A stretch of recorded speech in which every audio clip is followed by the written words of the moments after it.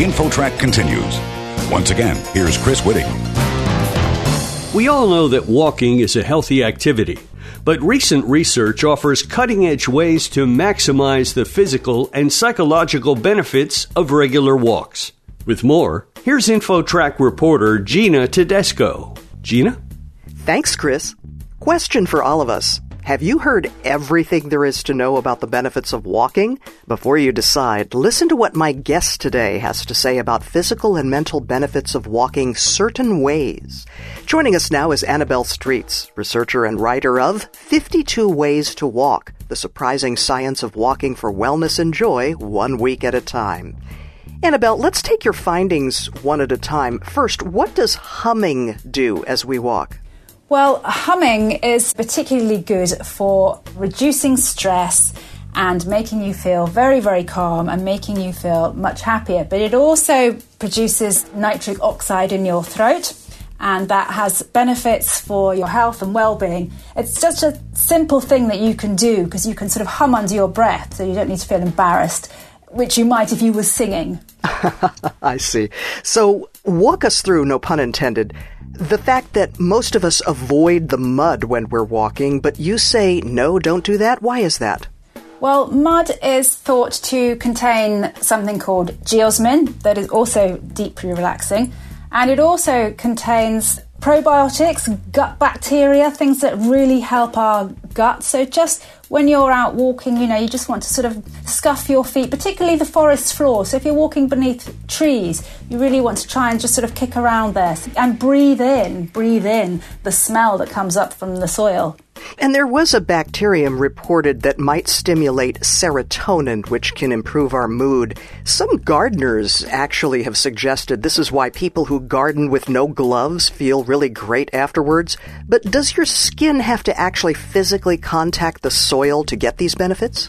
Well, there are two ways. You can breathe it in through your nose, or you can get some of it in through your skin. So gardeners, as you point out, are huge fans of actually getting their hands right into the soil. But also if you leave a bit of the soil on your vegetables, so you're actually ingesting it, just tiny, tiny, tiny amounts, that can also help your microbiomes. The key is just to get it inside you. And we're talking about this being a mood enhancer, and what else? What are the other benefits? Well, with soil specifically, it's been found to work exactly as an antidepressant does. So that's very much about lifting your mood.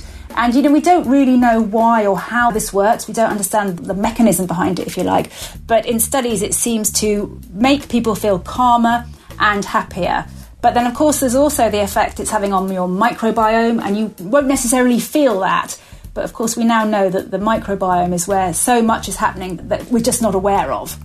And there are benefits, are there not, to walking during a full moon? Well, the full moon is very interesting because if you go back in history, way back, all of our ancestors, most of the time it was too dark to do anything at night. So full moon nights became really important. Full moon nights were when people could go and hunt and they can work much later. If you fast forward to Jane Austen, all the aristocracy had their balls on the night of a full moon because then people could walk home. So the full moon has always been a sign of a sort of very social occasion until recently, obviously when we have so much artificial light. But what that means is that our body reacts to the full moon. And again, we don't quite understand how or why. But more babies are born on nights of the full moon, for example. And there are studies showing that in some countries there's more crime, in some countries there's less crime. But clearly we're slightly different. We're slightly different when there's a full moon. You recommend walking within the first hour after waking up. What does that do for us? Well, that's really about getting the light to the layer of cells at the back of our eyes. So behind our eyes, we actually have sort of miniature brains. And when they sense the bright morning light, they then set our internal clock. So they tell us that this is the beginning of the day, and that then triggers cortisol, which gives us energy and focus. But they also set that clock for much later by pointing out that, in 15 hours, we're going to need to get ready to go to sleep. So it sets us up for the whole day. We're visiting with Annabelle Streets, who's now out with the book 52 Ways to Walk, which identifies a number of walking benefits that might not have occurred to all of us. Federal guidelines recommend adults get at least 150 minutes of moderately intense aerobic activity a week or 75 minutes of vigorous activity.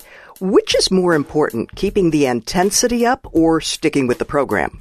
I think sticking with the program is the most important thing, because if you find you're walking too intensively and you're not enjoying it, then you just won't bother doing it. So the most important thing is to find the pace that makes walking pleasurable for you. So that might be a slow pace if you're a little bit older, or if you're pregnant, or if you're not very well. If you're young and vigorous, you might want to go at a rapid pace. A really good thing to do, though, if you're healthy enough, is to mix up your paces. So have interludes where you're walking very briskly and perhaps you're getting a bit breathless and sweaty, and then just taking it down a bit so that you're walking more slowly and enjoying the horizon and the scents and the sights around you. Our audience may be wondering, if walking does so much, would running actually do all that and more? Any thoughts about that? Yes, running will do perhaps more for your cardiovascular health. That's true. But the thing about running is that when you're running, you're not necessarily using your panoramic vision. So you're not necessarily looking out into the distance, which also is very good for our stress levels. You're also not able to talk to people, so it's not social. If you think about walking, you step out of your house and you probably wave to a neighbour and you might chat with someone. If you're running, you're really just powering along, aren't you? So I'm a big fan of walking because of the democracy of it, really. Anyone can walk. So your comments really suggest that the best walking is outdoors as opposed to on a treadmill? Yeah, absolutely. When we're outdoors, we're getting the vitamin D from the sunlight. We're also getting nitric oxide. We are getting light into our eyes. We are interacting with other people. We are getting much cleaner air, depending on where you walk, of course, than if you're just in a small or even a large gym. And most of us learned to walk when we were little infants, but you say that there are walking mechanics that are better than others. Give us maybe 2 or 3 tips. Yeah, so I worked quite intensively with a couple of walking coaches because, like everyone, I thought, I can do this. I've been walking for years. But in fact, what they showed me was that after 20 or 30 years of sitting slumped over a desk on a screen, our posture has changed and we've sort of come out of alignment. So they started by encouraging me to walk through the whole of my foot, so using all 5 toes, which I hadn't done before. And then we worked on posture and also things like just lifting up into your ribs rather than walking with your tummy hanging out. Finally, you mentioned walking a dog. What are the health advantages of that? A dog is a wonderful thing because a dog forces you out. So anyone who has a dog knows that you have to go out sort of twice a day for at least 30 minutes each time, depending on the size of your dog. But studies show that people with dogs, they live longer and they have better health, partly just because they are getting out there 2 or 3 times a day and always with that wonderful companion. And of course there are things like the oxytocin, the love hormone as it's known as, from just stroking your dog and being with your dog. And then of course there are the benefits to your microbiome of having this animal living with you. So a dog brings many benefits. Well, sounds like a good reason to get a dog. Annabelle Streets, author of 52 Ways to Walk. Thank you for joining us today. Thank you so much for having me. For InfoTrack, I'm Gina Tedesco. You're listening to InfoTrack, a production of Syndication Networks of Chicago.